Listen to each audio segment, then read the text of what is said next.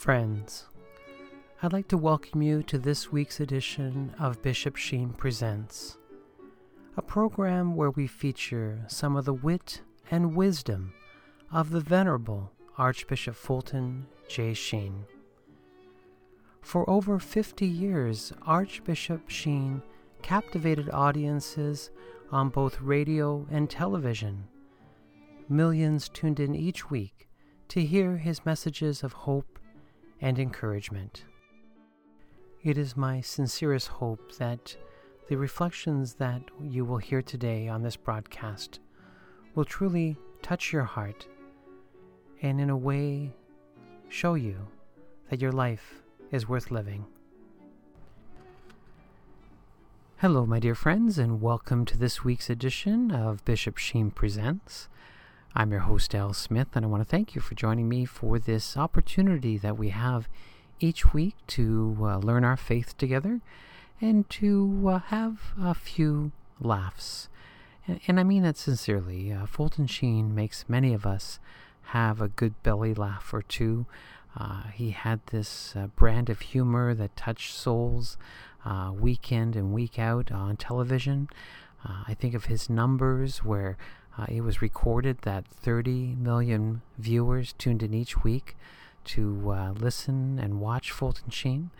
And he had the attention of the masses. He really did. And again, he had a way of talking about spiritual things and making them very relatable to people. And today, again, he will share with us a reflection titled The Misplaced Infinite. And I think we don't talk about the infinite enough. And it is a conversation that sometimes we're afraid to have. To have someone say, we're going to live forever. And will that forever be in heaven? Or will it be in the other place? Or something like that. And it makes us ponder. It makes us ponder what our end will be and where will we go. Sometimes a scary thought, but Fulton Sheen had a way of just bringing this conversation to a peaceful end, and he will do that with us today. And we'll also, of course, learn our faith together.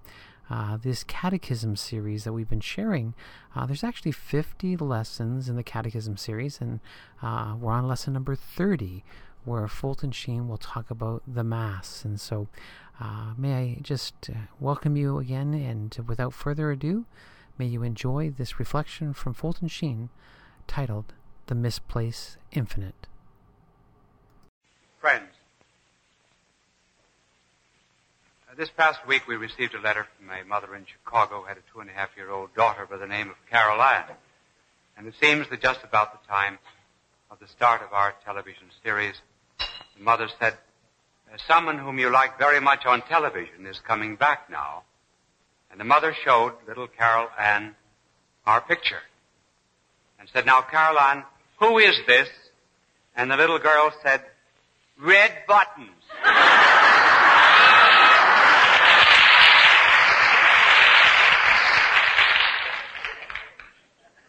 These two clocks on these cameras do not agree. I shall go by this one because it gives me more time unless they change the other to meet it.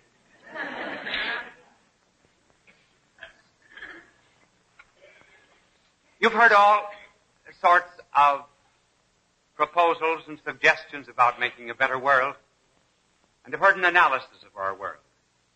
May we suggest that there's nothing that ever happens in the world that does not first happen in the mind of man. And therefore, it might be well for us to analyze the modern man, or the modern soul. We will describe the modern man, and present him, rather, in terms of this semicircle. Now, this also includes woman. I know of a professor of anthropology, a woman professor, who began her course by saying anthropology is the science of man, and then she realized something else. She said embracing woman. So we include women here. Notice that it is open at the top in order to indicate that man has transcendent and infinite interests. Here at the top is life, truth, love. In their perfection, which is the definition of God. The normal man, normal human being, was meant to have open relationships with perfect life, truth, and love. Now man is made up, first of all, of a body, or flesh. Secondly, of mind. And thirdly, man has relationship with things outside of himself. In other words, the great world that surrounds him. The normal human being recognizes that his body, his flesh, has given him the capacity to experience a certain amount of carnal love. This love normally is to be seen as a spark that is caught from the great flame of love, which is God. No one who believes in this kind of a universe, and all sane men do, would ever say, for example, that sex is wrong. Because God has given this creative power to man, which is to be used according to God's laws for the increase of the human race, and as a remedy for his passions, and also to establish mutual friendship with the one that he loves. Therefore, it may be illustrated in some such fashion as that. Secondly, man has a mind. And the mind of man is able to take up things which are below him, to bring them into his own intellect and spiritualize them. For example, when this chalk is known by my mind, it has a new kind of existence than it has here in the external world. Therefore, the human mind gathers material for truth into itself, and at the same time that it does that, it realizes that it is also open for another kind of truth that can come from above. And we express this normal relationship of the human mind to God and of mind to God by this line. Thirdly, man has relationship to things outside of himself. Things are necessary. That is to say, private property. It's necessary, first of all, in order to assure his own economic freedom, and also to give him social existence. He must work for the prosperity of the world. The superfluities that he has, he will give to the poor. Maybe you'll send some to me to help me on my missions, too, incidentally, which isn't a bad idea, now that I happen to think of it. Therefore, all things will be used in a divine sort of way to help spread goodwill among men. This is the normal way that a man lives. Now suppose you cut off God from man.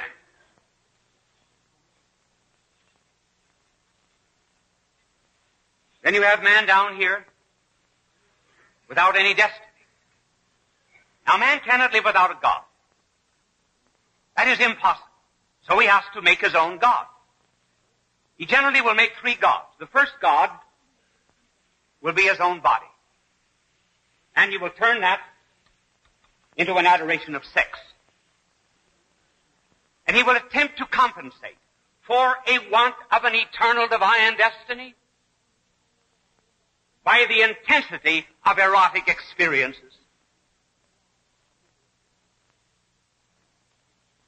Secondly, man will make another God for himself, which will be egotism and pride.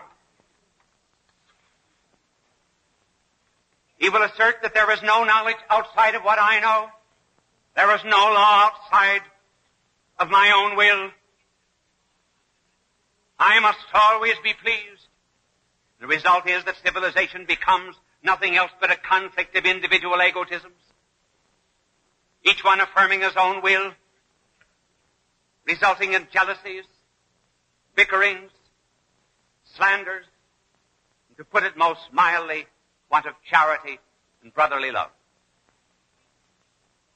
And then the third God that men will make. You know, the only perfect thing that I draw is the circle. Did you ever notice that?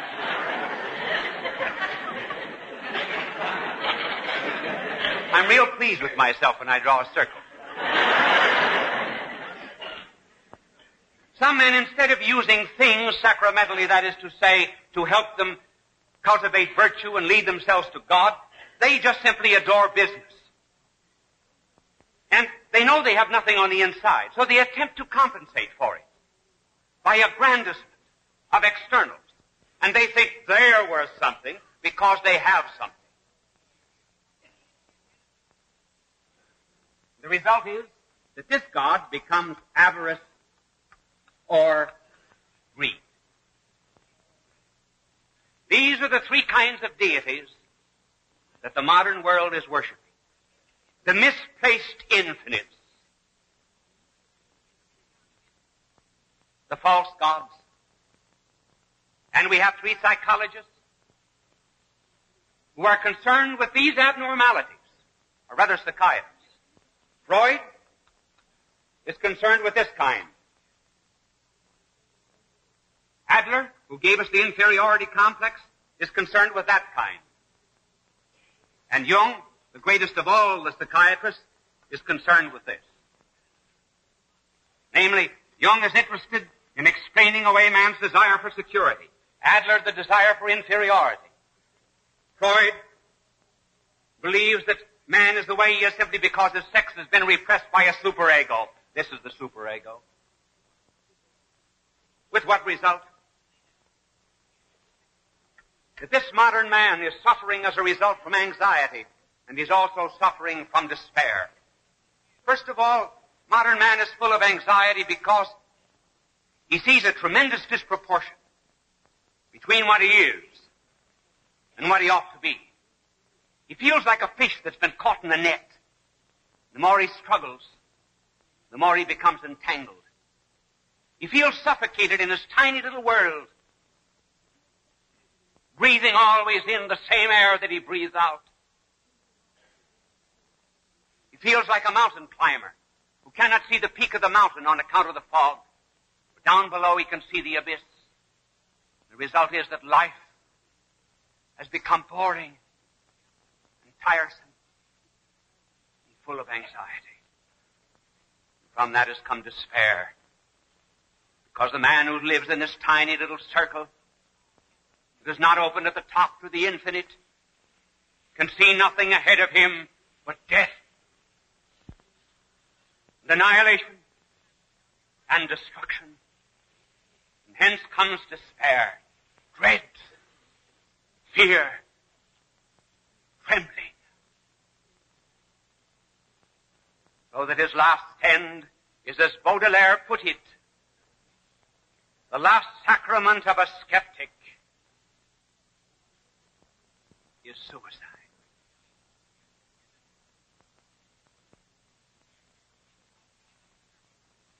This is our modern man. Now there are 4 horsemen in literature that correspond almost to the 4 horsemen of the apocalypse who have described modern man. Some of them have taken a very evil approach to explaining modern man. They are all useful to know.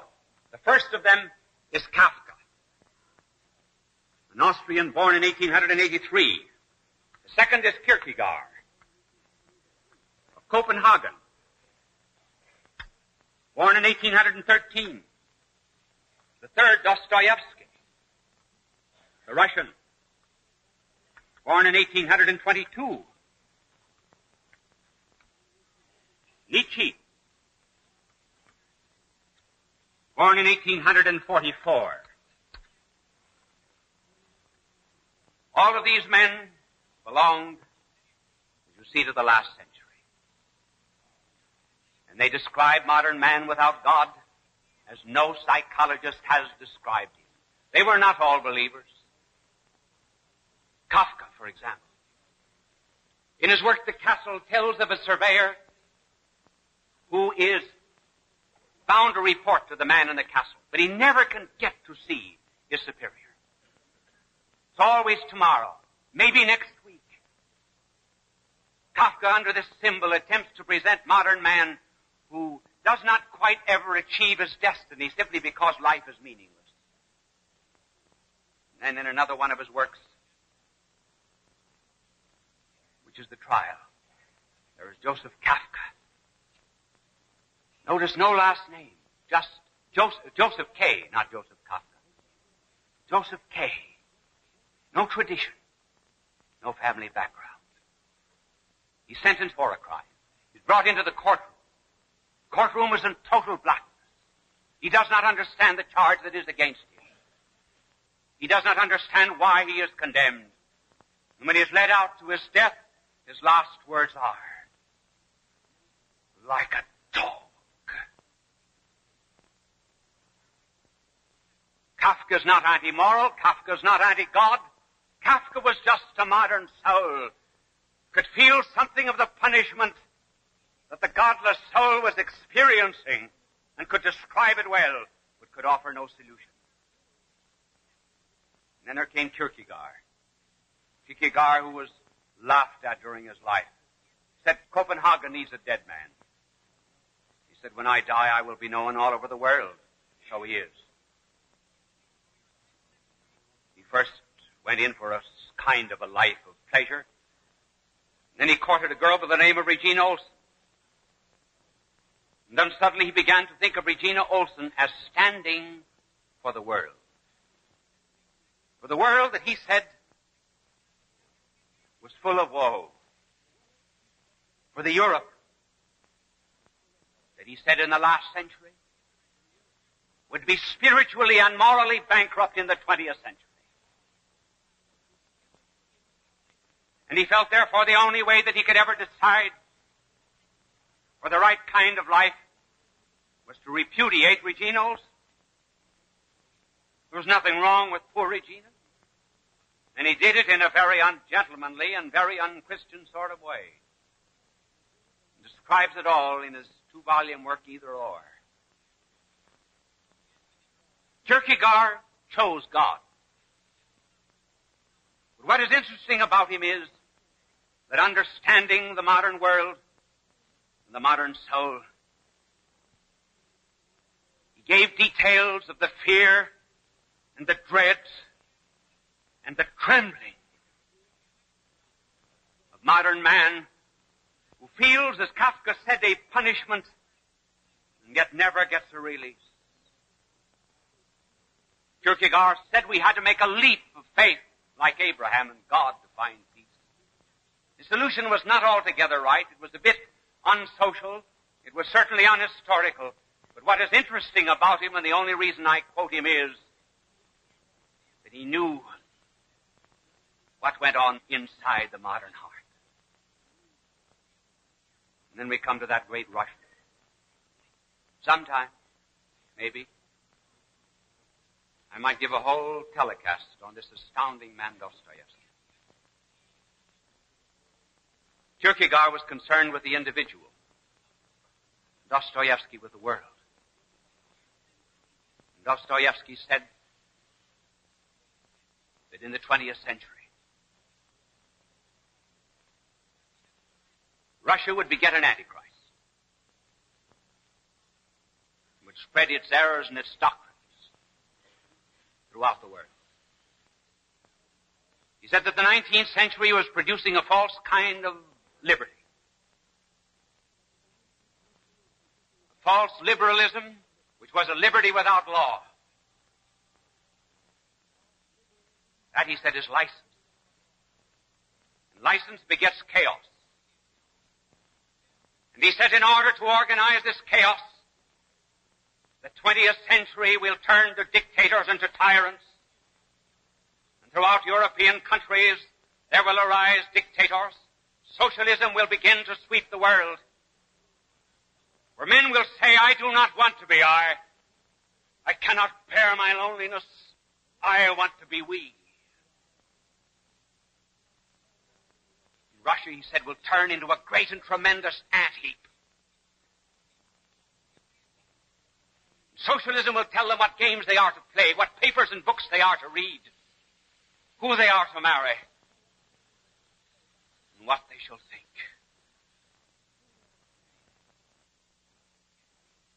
Dostoevsky understood the evil of communism as well as if he had passed through it in China or behind the Iron Curtain.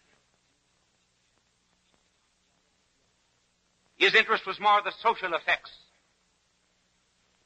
of this godless man. He described it so well, we may tell you more at another time. Now we come to someone who shared with Dostoevsky and with Kierkegaard one thing, namely a hatred of the milk and water Christianity that they knew, which was nothing, as Kierkegaard said, but a kind of a trickle of public morality. A trickle. Nietzsche. Born of Christian parents. But he repudiated them.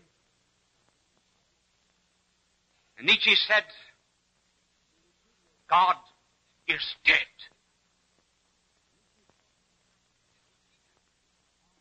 We need, he said, a Superman. People no longer want to be themselves, and there will be a masked man in the 20th century. And he said there will be dictatorships in the 20th century, in Russia, and in Italy, and in Germany. And Russia will eventually conquer China, and India, and all of Asia. And Russia will be, he did not say Russia would, but there will be, he said, a transvaluation of values. By that he meant that the supermen of the 20th century, these tyrants and these dictators, would turn the world upside down so that what was good would become evil, night would become day. He said we ought to accept Christ, but Nietzsche said, I hate him. And he wrote a book about him called The Antichrist, and he said, since we cannot accept him, we ought to go mad. And it was the only logical thing that Nietzsche ever did in his life. He went mad. Became a raving maniac the last 11 years of his life.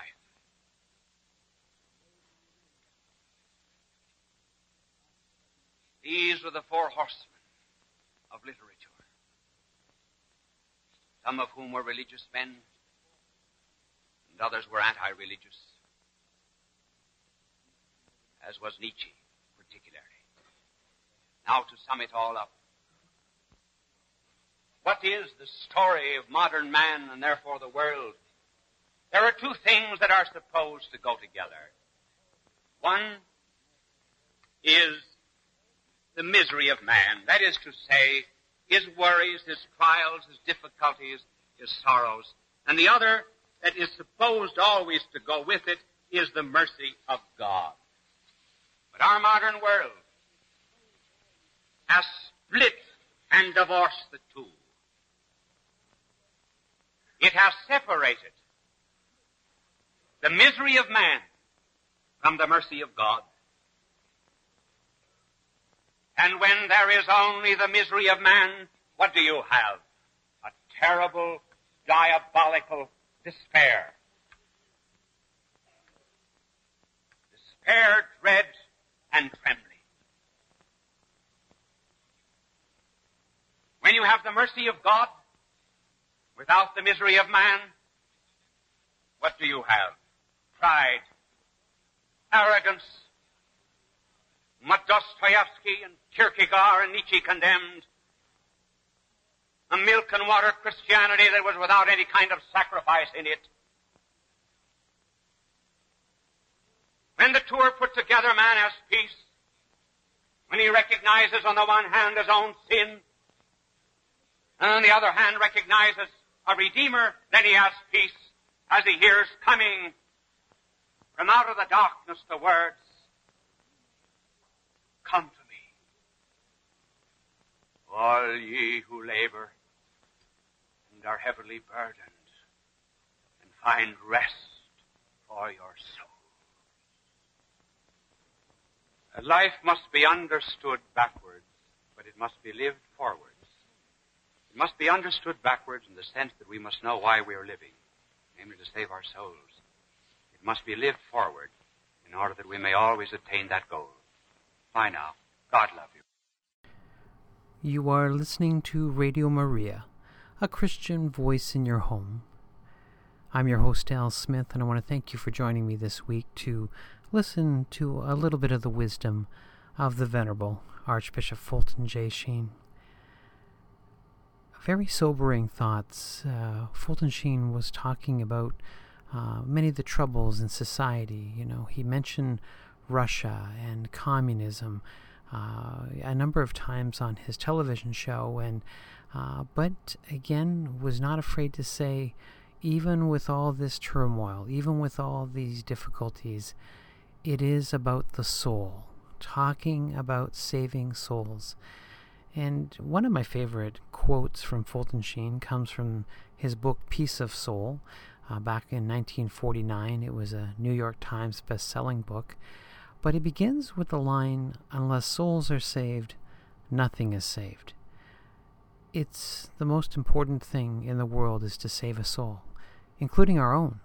And Fulton Sheen was reminding us that important message today. And so we have to do what we can to not only save our souls, but save other souls too. And so thinking of heaven, thinking of, as Fulton Sheen said, the misplaced infinite, that, again, heaven is forever.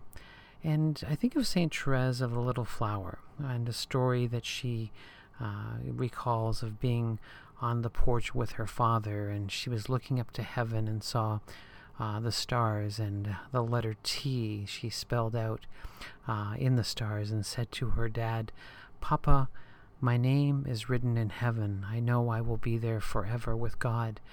And, I paraphrase sometimes, but I think you can translate that into a simple phrase to say, you were made forever. Get used to it. Get used to it. St. Therese of the Little Flower got used to it. She knew she was made forever, that God had a plan for her, that she was to get to know Him, love Him, and serve Him in this life, and be happy with Him in the life to come. And so hopefully we can learn that valuable lesson from St. Therese, to take this time here on earth to get to know God, to love Him, and to serve Him, and to hopefully one day be happy with Him for all eternity in heaven. Now, speaking of eternity, I think many of us, when we go to Holy Mass, we feel like it's heaven on earth. And so I pray that you will get to Mass not only on Sundays, but a few times through the week, because it is when we go to Mass that we are fed through the Eucharist and all the graces that come by attending and assisting at Holy Mass. So today's catechism lesson will be on the Mass, and so I will hand the microphone over to our good teacher, the Venerable Archbishop Fulton J. Sheen, as he again gives us this catechism lesson on the topic of the Mass. Please enjoy. Peace be to you. A great American patriot once said that he regretted he had only one life to give for his country. He meant that his love was greater than his sacrifice. That his life could be given only once in time and therefore could not be repeated.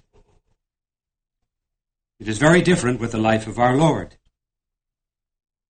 Though the life was given once, it is eternally given. And it is eternally given and repeated in the sacrifice of the Mass. In this lesson, we are going to describe the Mass in terms of three of its principal parts: the offertory, the consecration, the communion. First, the offertory. This takes place when the priest offers bread and wine to God.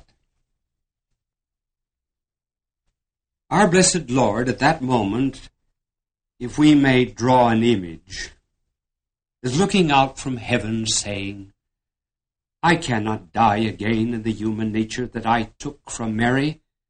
That human nature is now glorified at the right hand of the Father, the pledge and the promise of what your human nature is to be.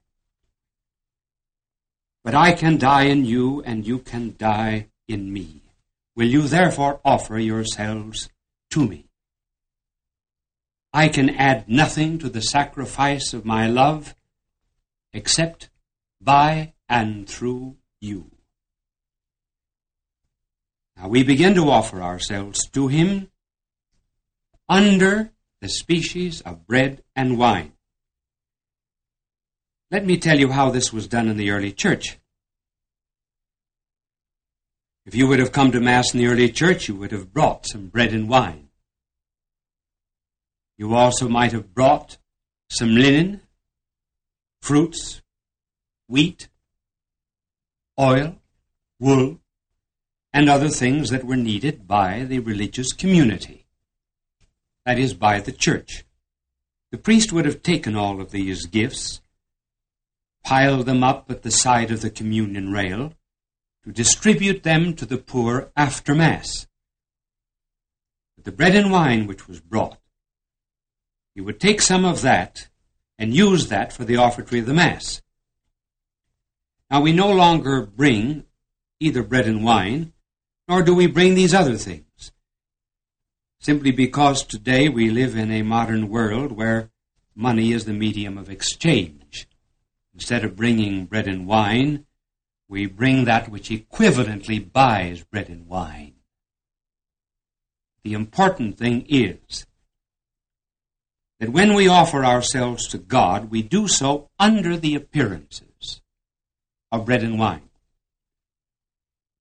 Why did our blessed Lord use bread and wine as the symbols of our offertory? I can immediately think of three reasons. First, in order to signify our unity with one another and in him in the mystical body of Christ. Just as a unity of grains of wheat make bread, and just as wine is made up from many grapes, so too we who are many are one in Christ. That is the first reason.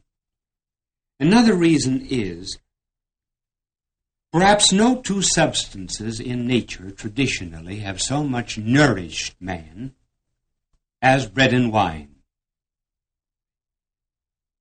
Bread is the marrow of the earth.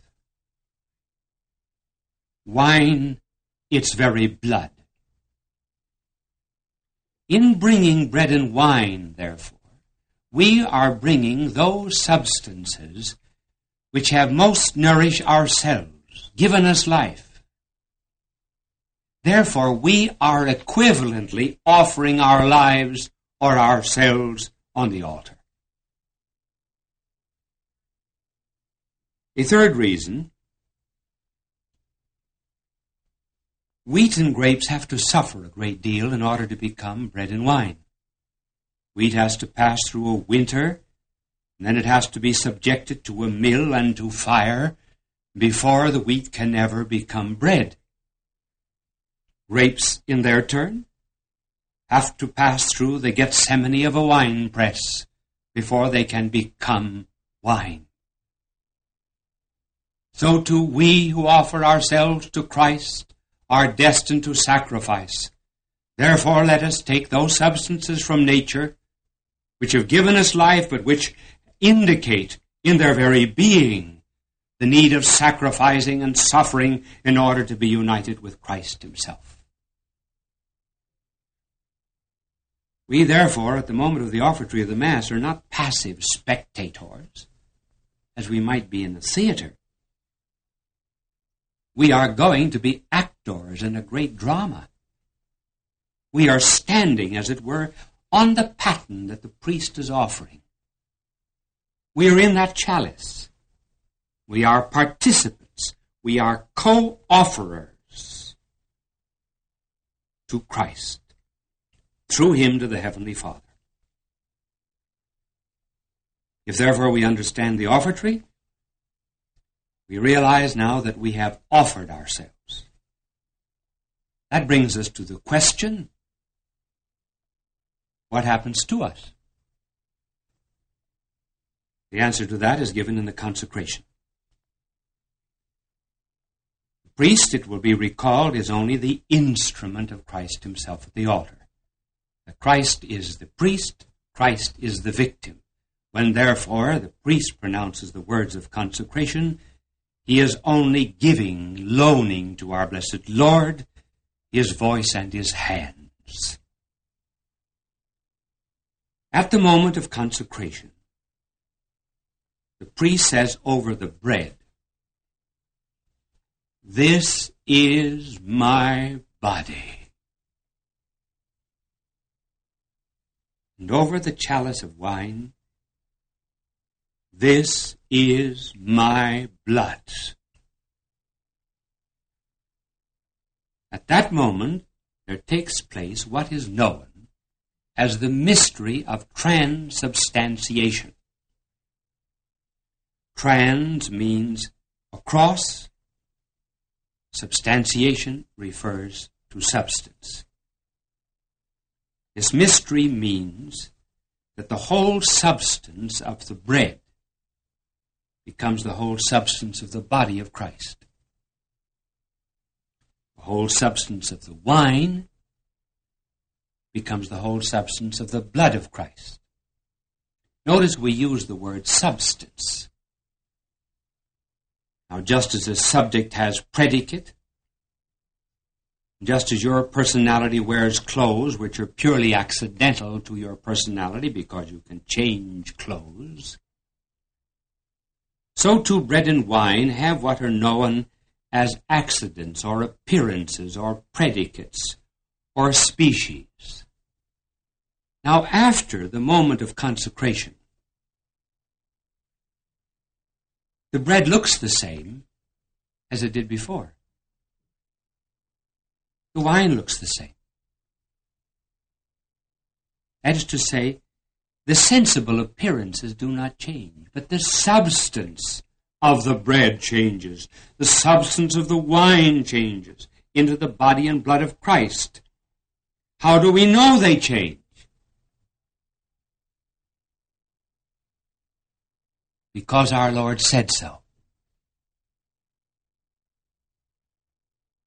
Is there any better reason in the world?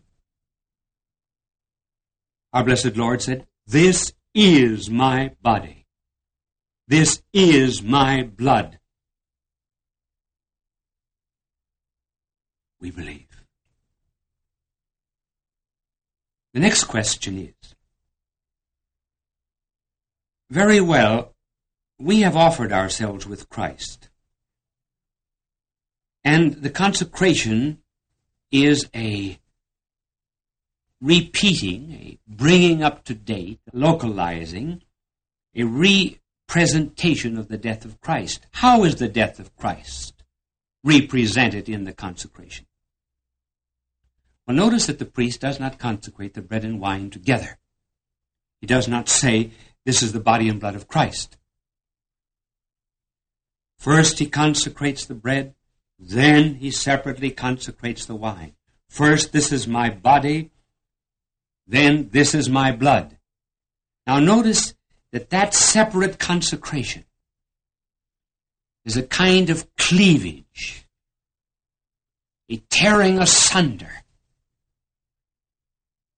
a kind of a mystical sword that divides the blood from the body of Christ, and that is how he died on Calvary. That is why the Mass is called the unbloody sacrifice of Calvary, while Calvary itself was a real separation of blood from body. Not that this is any less real, but that it is not as sensibly presented as it was on the cross. But this is not the whole story of the consecration. Remember, we offered ourselves under bread and wine. See what has happened to the bread and wine? It's the body and blood of Christ. But Christ is not alone in the Mass. We are with him. What therefore happened to us? We died with Christ. The words of consecration, therefore, have a secondary meaning. The primary meaning is very clear, that we've given. This is the body and blood of Christ. Mystically divided by that separate consecration of the bread and wine, our Lord renews the sacrifice of Calvary. the vine sacrificed himself on the cross, the vine and branches, which we are, now sacrifice themselves in the Mass. So the secondary meaning of the words of consecration is about the branches united to the vine. So we say to our Lord, really, this is my body. This is my blood. All that I am. My body, my blood, my intellect, my will, all of my desires, intentions, and motivations, all that I am substantially, are now thine. I die with thee, divinize them, transubstantiate them, change them, so that I am no longer mine but thine. Oh, the species of my life, the mere accidents, what I do in life, my peculiar duties, let them remain. They are only the appearances. But what I am in my essential relationships to thee, that make divine. I die with thee, O Christ, on Calvary. That is the consecration.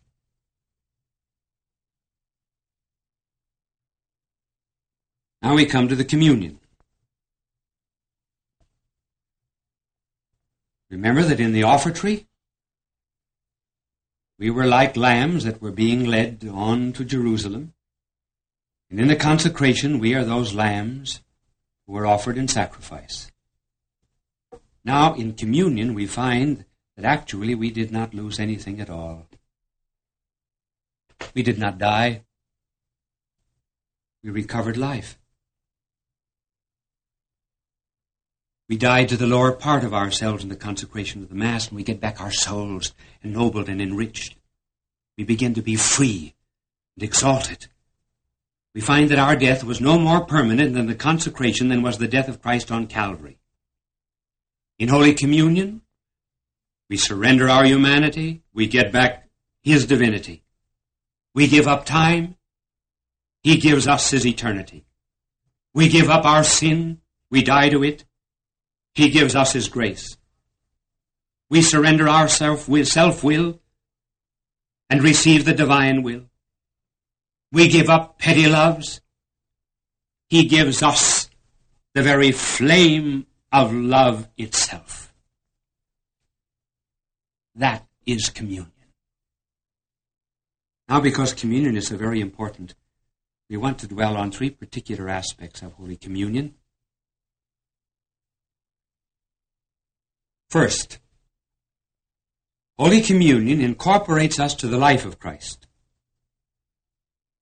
2, Holy Communion incorporates us to the death of Christ. 3, Holy Communion incorporates us to the members of the mystical body and their joys and sorrows.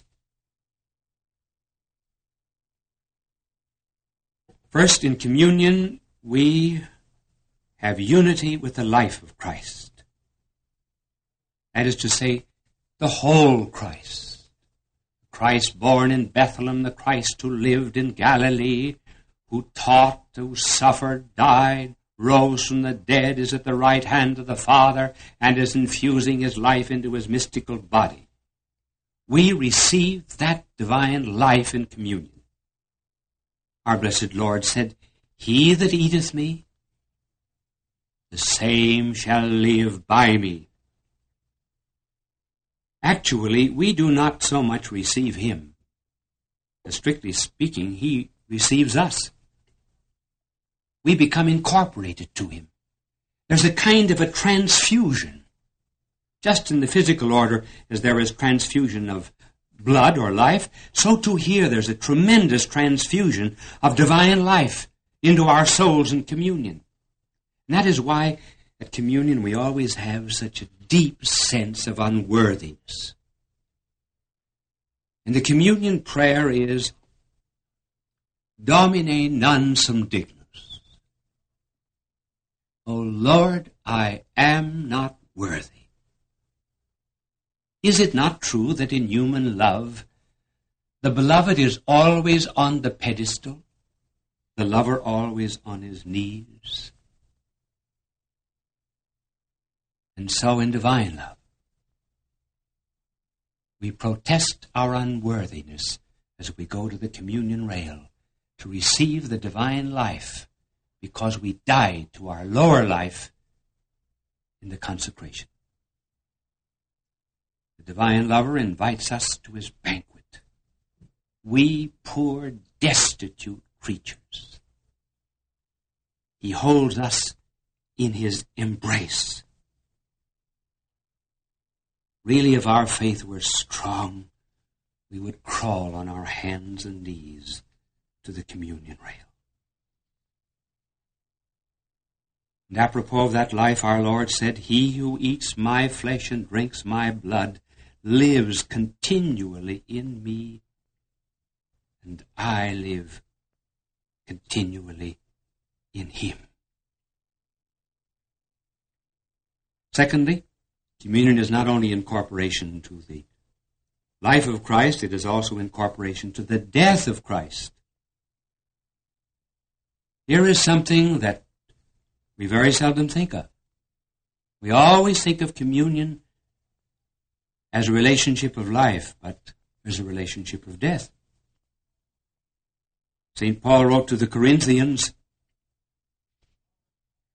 "It is the Lord's death you are heralding whenever you eat of this bread and drink of this cup." Why is there a death involved? Simply because we have not yet passed into glory. We have our old Adam with us. All of our sins, all of our concupiscences, our pride and covetousness and avarice. And we have to die to all of these. As the consecration itself suggested, when the farmer plows corn, he's very interested in life, but he's uprooting weeds, is he not? In other words, the condition of having the life of the corn is to bring death to the weeds, and the condition of having life of Christ is to bring death to the old Adam. Does not the gardener, when he nourishes the flower and cares for it, battle against insects?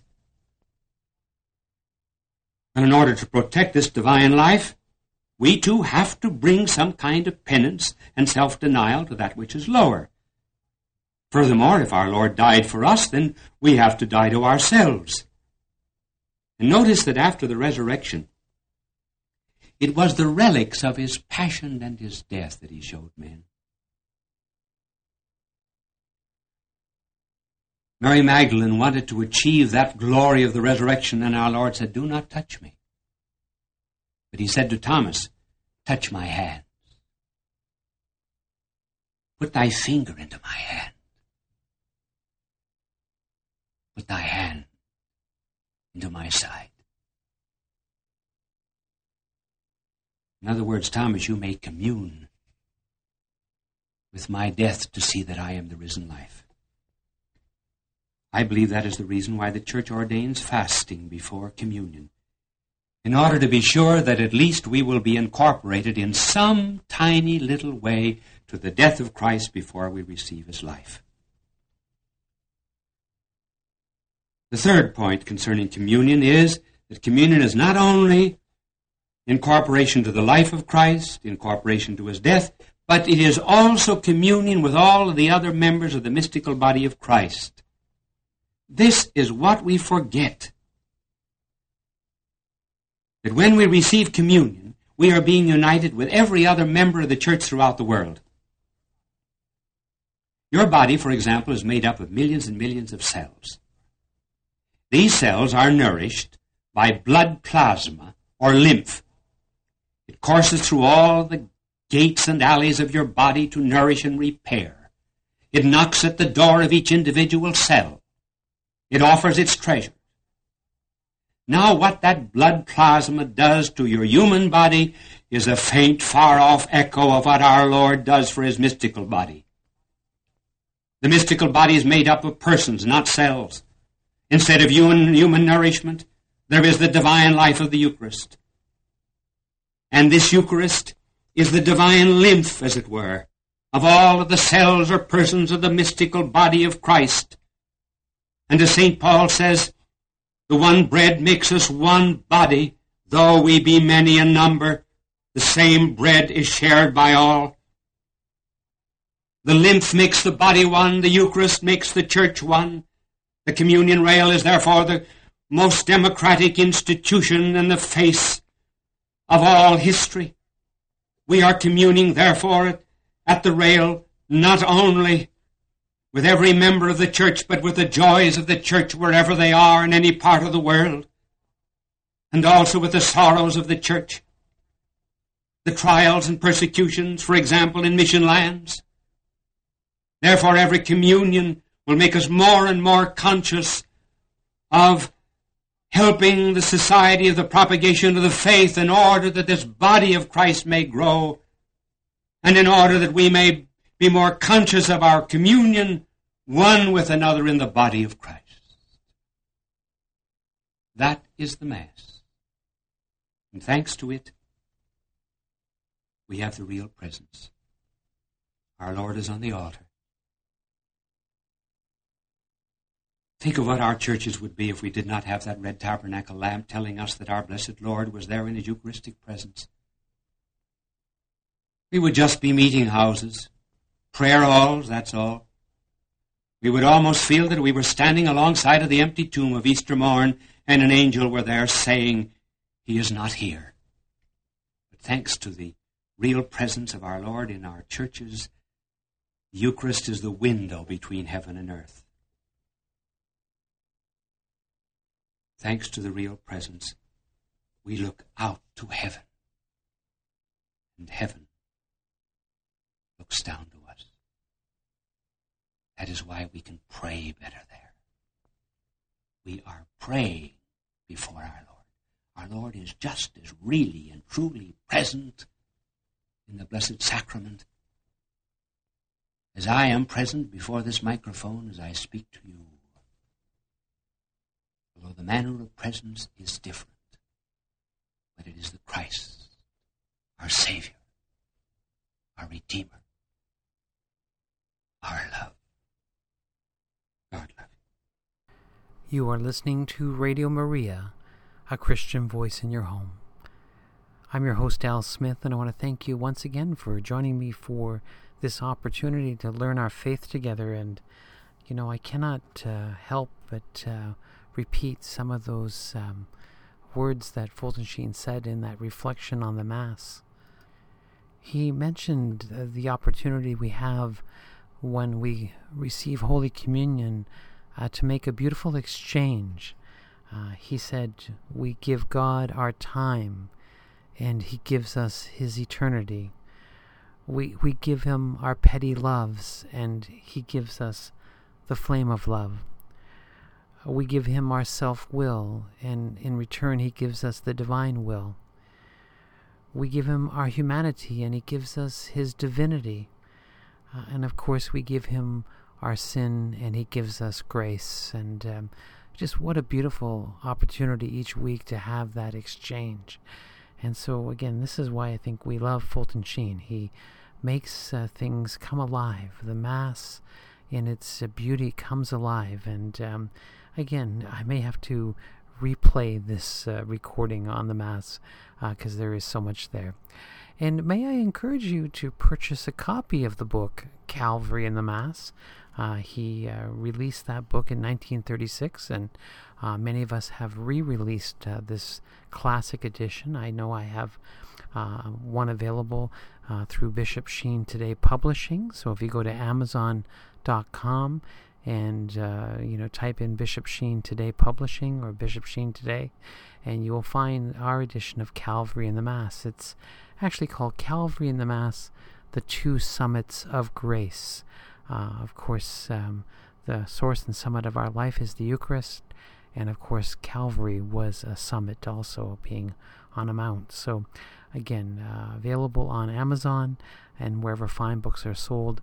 Calvary in the Mass by Archbishop Fulton J. Sheen. May I invite you to visit me on our website at bishopsheentoday.com. There are literally hundreds of videos that you can watch from Fulton Sheen's great collection of television shows and reflections, audio archives of many of our old broadcasts that you can replay, and of course a great list of books that Fulton Sheen wrote over the years. There's over 60 of them, and so they're available through purchase on the web at our website, bishopsheentoday.com. My dear friends, thanks again for joining me for this weekly opportunity to learn our faith together and to know that our life is worth living. And so until the next time that we meet, may the good Lord continue to bless you and keep you. May the Lord let his face shine upon you and be gracious to you. And may the Lord look upon you kindly and bring you peace. God love you.